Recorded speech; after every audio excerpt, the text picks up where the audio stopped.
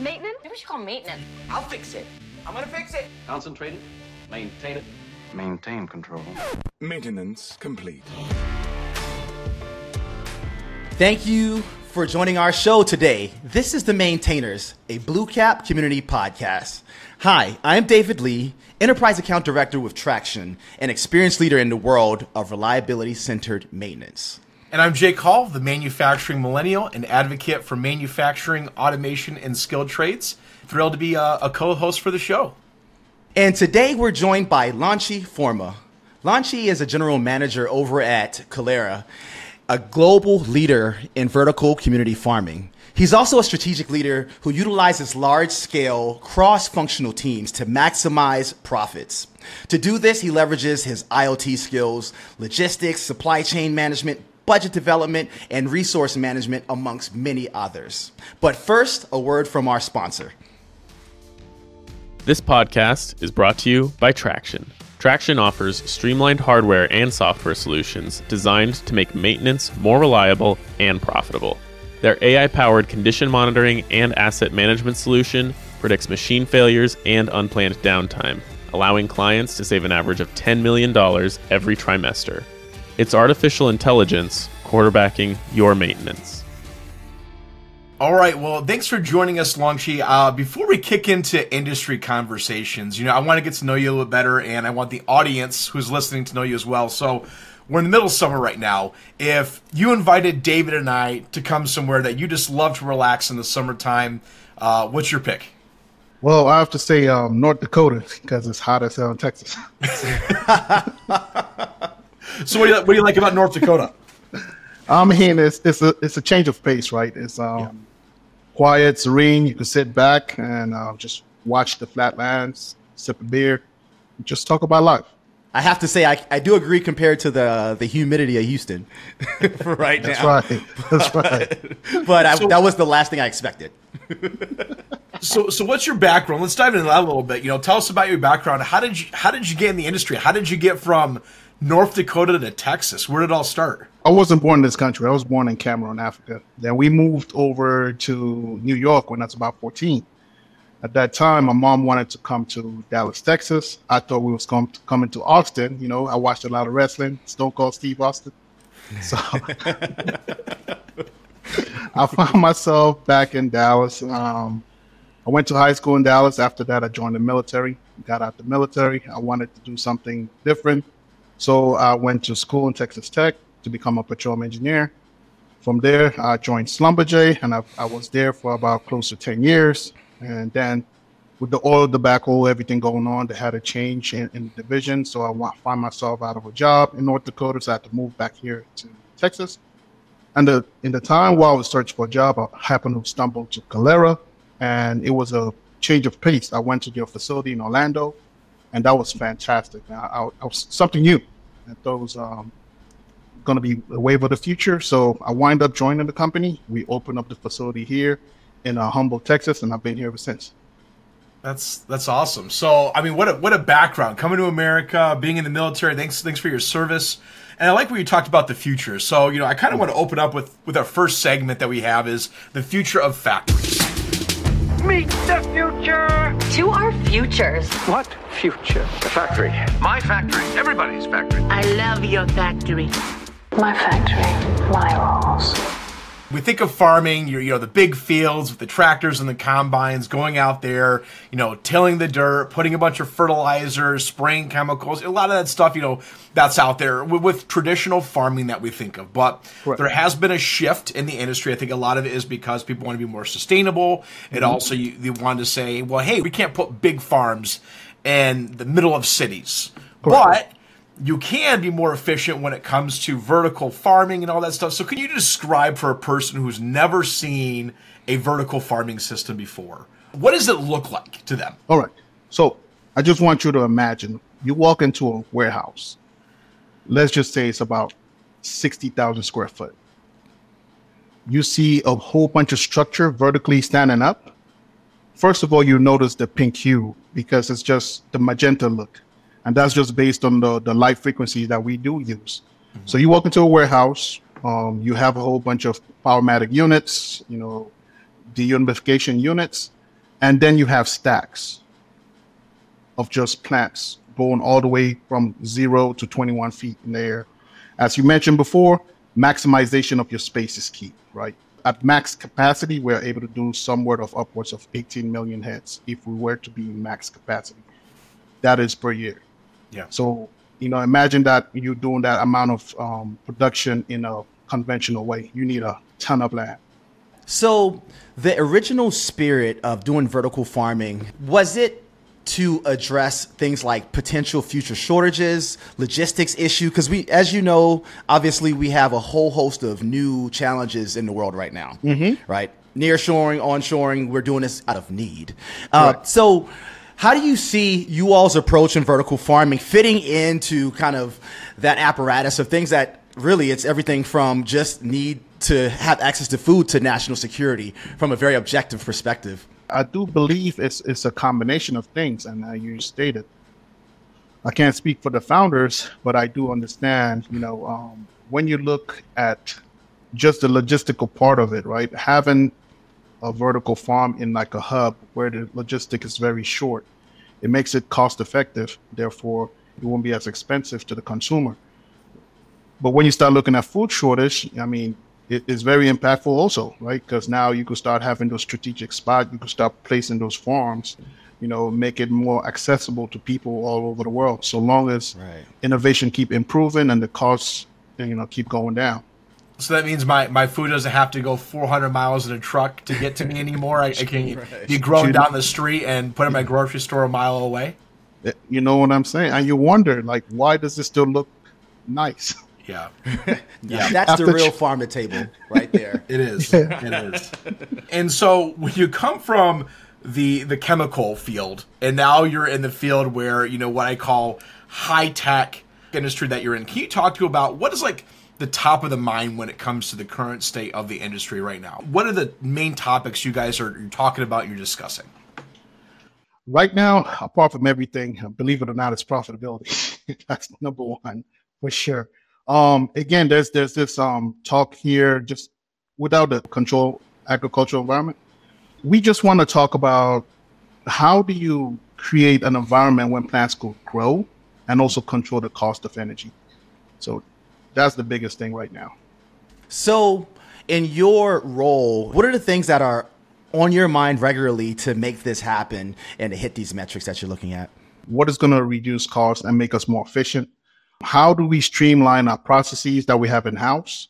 Because you're dealing with such complex things, you're dealing with living plants. So, it has to be a balance, humidity, temperature, water management, all those stuff you need to monitor and just ensure that all of it is just the right amount, because you don't want to be too much. You don't want to be too heavy and it will just shift it. So what I really focus on day to day is just making sure everything is at a balance. So really what you're doing is you're completely replicating the agricultural growing process that normally happens inside of a building now, inside of a facility. So the one thing I think of is it's hard to replicate Mother Earth in a lot of cases. I would assume the temperature, the air quality, the humidity, the light, the amount of water that's being fed to them, the time of water. There's a lot of all these systems that all come into play that, produce the best crop or vegetable that you guys are producing. How does maintenance affect what you guys are doing? Maintenance is extremely important. I can't even stress that enough. Because as I mentioned, everything is at a balance. Something is not working, it throws everything out of whack, right? So from sensors to data analytics to machine learning algorithm, predictive maintenance, all that is needed. Since we control everything using the iOS system, we're able to see those predictive nature of the solenoids. If something is clogged, we are able to fix that, because one clog could be detrimental to yield, right? You could go from having a certain amount of yield to a reduction of 30%. So maintenance is key. And I think that would tie up a little bit into, the next segment we talk about the maintainer mashup. Maintenance required. Listen, I maintain them myself. Maintain course. Maintain speed. I gotta maintain respect. I love this idea where you're talking about like visualizations. Can you speak on like It's not just the information that's being collected through a sensor, but you're actually visually seeing that through dashboards. What is the best way information is being presented to you guys so you can make decisions when it comes to replacing or fixing or doing preventative maintenance on things? So we do have a proprietary system that we do use. Like say, mention a solenoid. If something is stuck, it's able to give you that visual representation on the dashboard. Like, okay, this is stuck. Now we're able to make a maintenance ticket so the maintenance personnel could actually go and fix it. Without that, it makes things harder because, when you have a whole bunch of system with, different piping, everything running around, to have that visual representation makes it just easy. Tell me how your philosophy when it comes to predictive maintenance, how you all look at that, and how would you apply that from your perspective? So right now for our pumps, the pumps that we do use, look at the strokes of the pumps to kind of dictate if it's cavitating, is it about to fail. So when you're looking at the actual representation that we get in from all the sensors, we do see the strokes. And sometimes we have times that we had a power outage, right? Mm-hmm. And the pump will stroke a little bit out of place, and we're able to come back and see that, okay, like we're seeing a stroke, the spikes are higher than usual. So we'll start focusing on that pump. And 9 times out of 10, that's an indication that it's about to fail. Right, just looking at the strokes, looking at how much frequency of stroke is happening. When we're looking at the solenoids and sensors is one that we need all the time. We constantly monitor that. If it's out of calibration, we'll look at any close nearby sensors and see, okay, this sensor is reading this, but about 2 feet over, the sensor is not reading the same way. That's the indication that we need to calibrate the sensor. The one thing I love talking about this is these tools are a means for your team to work together and to communicate. Stepping away from the technology, how do you better create collaboration between your team? And I think the technology can be a tool for that, but how do you build on that when making sure that all the different people that make sure this process runs successfully, how do you see that as a team go? So it's to understand your team strengths and weaknesses, right? You have to balance that. And when it comes towards maintenance, it's just understanding, are your leaders here? Are they committed to working in terms of to put maintenance at the forefront? Then are they trained? Are you working on how they're training and skill development? That's key, number one, because if people feel like they're actually trained and they're developed, they're willing to buy into the whole objective of just ensuring that everybody's good in terms of keeping the equipment up to par. I believe it's just you working into the strength, right? Because for me personally, I have a team of 7. To figure out how do they work as a leader, how do they work as a person, how do they work here, and I try to balance them by giving them feedback, seeing what the strengths are, position them the right way to make sure there's success. And if I see there's a weakness, I try to position somebody with them to cover that weakness. So evaluating your staff, your maintenance workers and things of that nature, what are ways that you look at, whether it be their skill set, testing it, the performance? How are you evaluating that? And are you utilizing any sort of technology to track that? And what's your general approach there? Funny you asked that, right? There is this company that we started early on with Kalera. Well, we were partnering with them to use their analytics. They're called PI, right? It's one of those tests that you take, it will tell you how you work. But this one is incredibly accurate. Each leader would take that test and you're able to see how they actually work. Like are they more introvert? Are they more, routine wise? Are they more detail or not?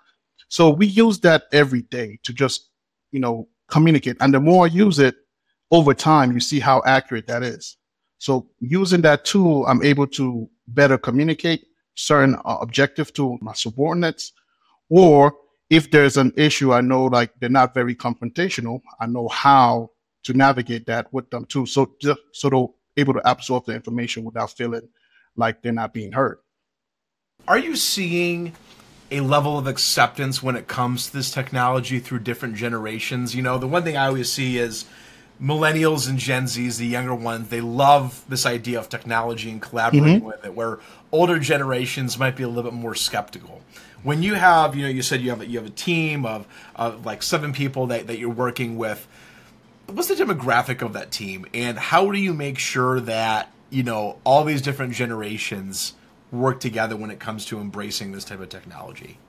Well, the demographic is pretty widespread here, right? So we have the young millennials here too. Then we have some of the older ones too. But I will say I work incredibly hard on myself to listen more and to just understand the human side of things, right? You have to understand the human side of things first and foremost. So I use that, and then you leverage technology to further amplify what I'm discussing with them or what I want to make clear or objective that I'm setting for the whole farm. I feel as technology is one of those things you either get with it or you get left behind. So it's just one of those things. We're gonna fix it. Get the tools. Pick the one right tool. The right tool for the right job. So you mentioned a few different parts or different pieces of technology that you all are utilizing. Mm-hmm. So tell us about your toolkit. What type of technology stack are you utilizing across the board? You've mentioned a few, but give us an overview and kind of how that impacts the actual operation. We have several, right? In terms of just inventory management, just CRM, we use Dynamics just to manage the whole business. When it comes to the maintenance side, I know we're still in the process of rolling out new things. We're still building out our actual maintenance process here. So we're still in the early stage of it, but now we are basically getting all our inventory into the maintenance system. We are, detailing out the actual maintenance process from using actual documentation from the manufacturer. Then from there, we're going to be moving towards doing predictive maintenance ourselves. Like, see, when do we actually need to do the predictive maintenance rather than what the manufacturer tells us? Because sometimes, depending on your environment, it could change. Then in terms of people management, of course, we use ADP. That's another set just to manage the workforce. Then, of course, I spoke about the proprietary system we do have here to monitor the whole grow room, the controlled environment that monitors anything from water management, temperature, humidity, airflow, dissolved oxygen. So we monitor all that with that system. So let's talk about the old school ways of doing things, the tried and true. So let's say, for example, spreadsheets or something adjacent to that. Do they still have a place in your opinion, or are we making a mistake by keeping these methods around in your opinion? The spreadsheet has its place. It has its place, right? And it depends on what level you are in your company, right? Like, say if you're a startup, like you're bootstrapping, yes, you might need some spreadsheets to get stuff in line and allow you to do things without having to spend the extra money because you need all your capital. If you now profitable per se, right? You could afford to be efficient, get things that is seamless, have some automation in place. Yeah, spreadsheet will be dead at that point. But I think there's always going to be a need for spreadsheet, right? Depending on what level or what life cycle you're in within your own company. So let's say we want to bridge the gap now. Mm-hmm. What advice would you give to someone, let's say a maintenance manager or another general manager, who's trying to take their operation from no technology to where you all are or where you have been even in other operations? How would you advise them to do this process or tackle this process? Well, first and foremost, there has to be a need for that technology, because if there's no need and you can't basically present that to whoever is paying your bills, there won't be no need for it. So once you figure that out, there is a need. It's actually saving you. It could be efficiency, it could be labor, just overall process, right? If it's saving you that, you're able to put forward the user case and there's a monetary value tied into that, then I would be like, okay, then you move forward, which a lot of the time that's what we had to do here. But also with technology comes additional expenditure, right? So you have to be a balance. I would say the best way to go about it is to figure out the user case, see how it impacts the business from a totality standpoint. Then once you do that, you see how you could do a test run to see how it actually Because it's one thing to view it from a paper standpoint, but in actual reality it might be completely different. I'm speaking from experience here too. So. Right. So let's dive into that. So, when you're speaking from that experience, when it comes to things that you've learned, I know people don't like talking about mistakes that they've made, but people learn the best from mistakes. So, if you were to go out there and say, a lot of times the most valuable things that we learned aren't the things that we did well, is the things that we did bad.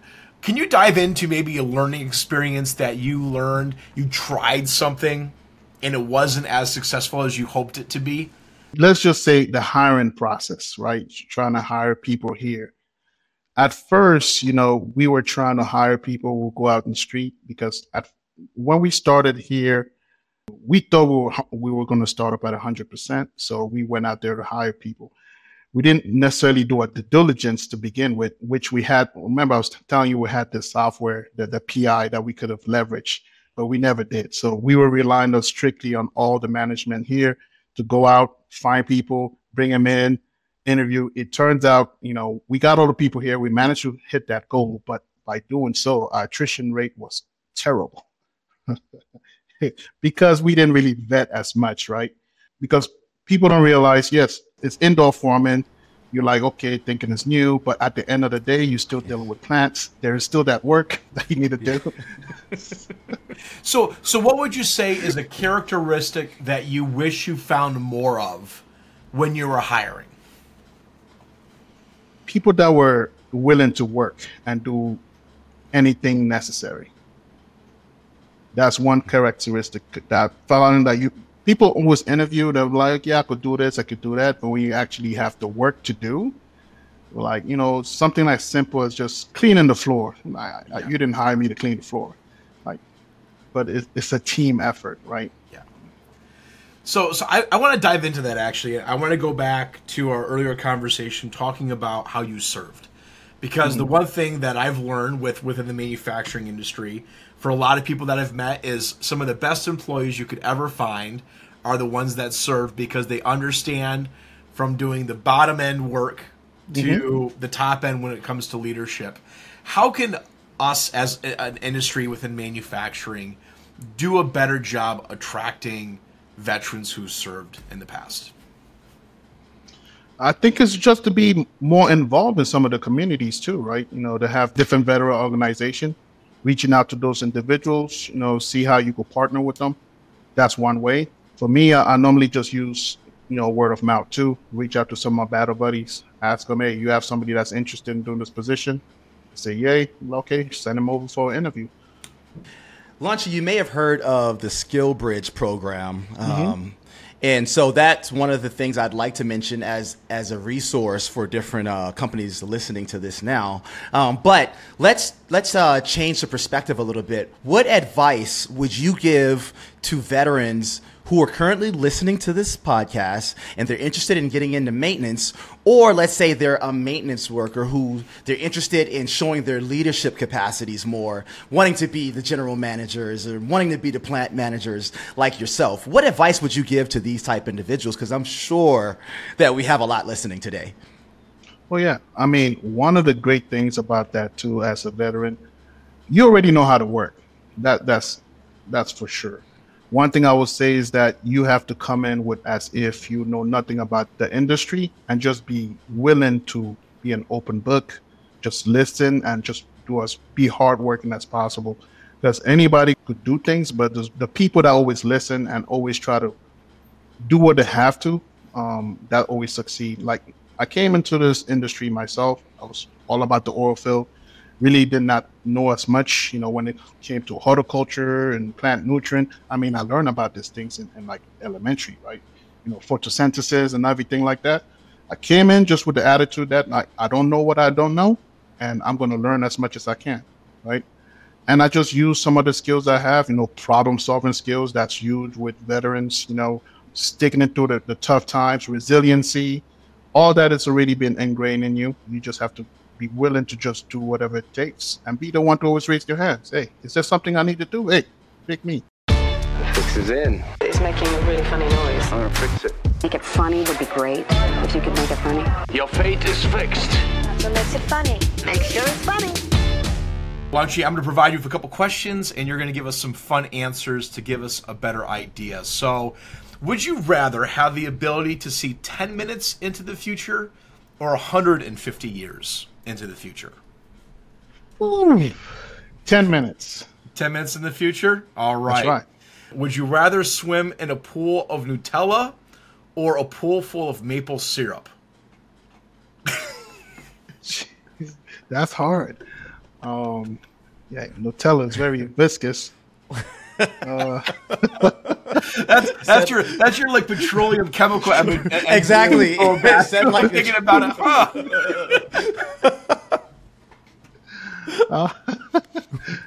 I would say maple, man. I have a better chance to swim out of there. All right. Would you rather have a personal maid to do your cleaning or a personal chef to cook your food? Oh, personal chef, hands down. Personal chef. All right. As we wrap up our conversation, Longchi, the one question I love to ask is there something that we haven't talked about yet or brought up in conversation?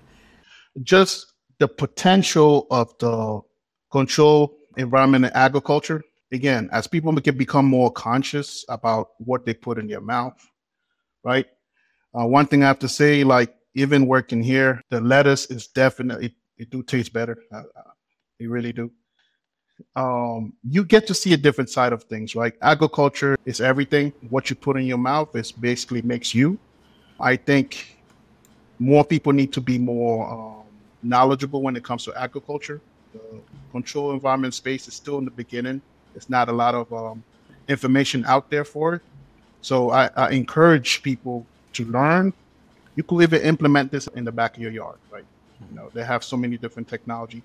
I just think the more people that become interested in it, the more bigger the space will become. And just look at the climate changes, right? Look at what's happening, when we had the aphids, all the issues here in California. The more we have this industry start blooming, the better it is for everybody, right? I think the thing with that as well is, when you hit sustainability, it talks about with future generation. I think, the future generations are going to choose with their pocketbooks where they want to buy stuff. And if they have the option to buy something that's going to be more sustainable and more healthy for them and what they view down the road, they're going to make that decision. So I think if you're a company that's producing agriculture or if you're a manufacturer that's producing whatever product, I think it's one of those topics that definitely need to be discussed and looked at on your impact. 10-4. Well, Longchi, thanks so much for joining us. Thanks for your insights on, how we can get the community more involved, how we can get our industry more excited about reaching the future generations, and how maintenance is really affecting us and our daily lives with our work. Oh, yeah. Maintenance is key.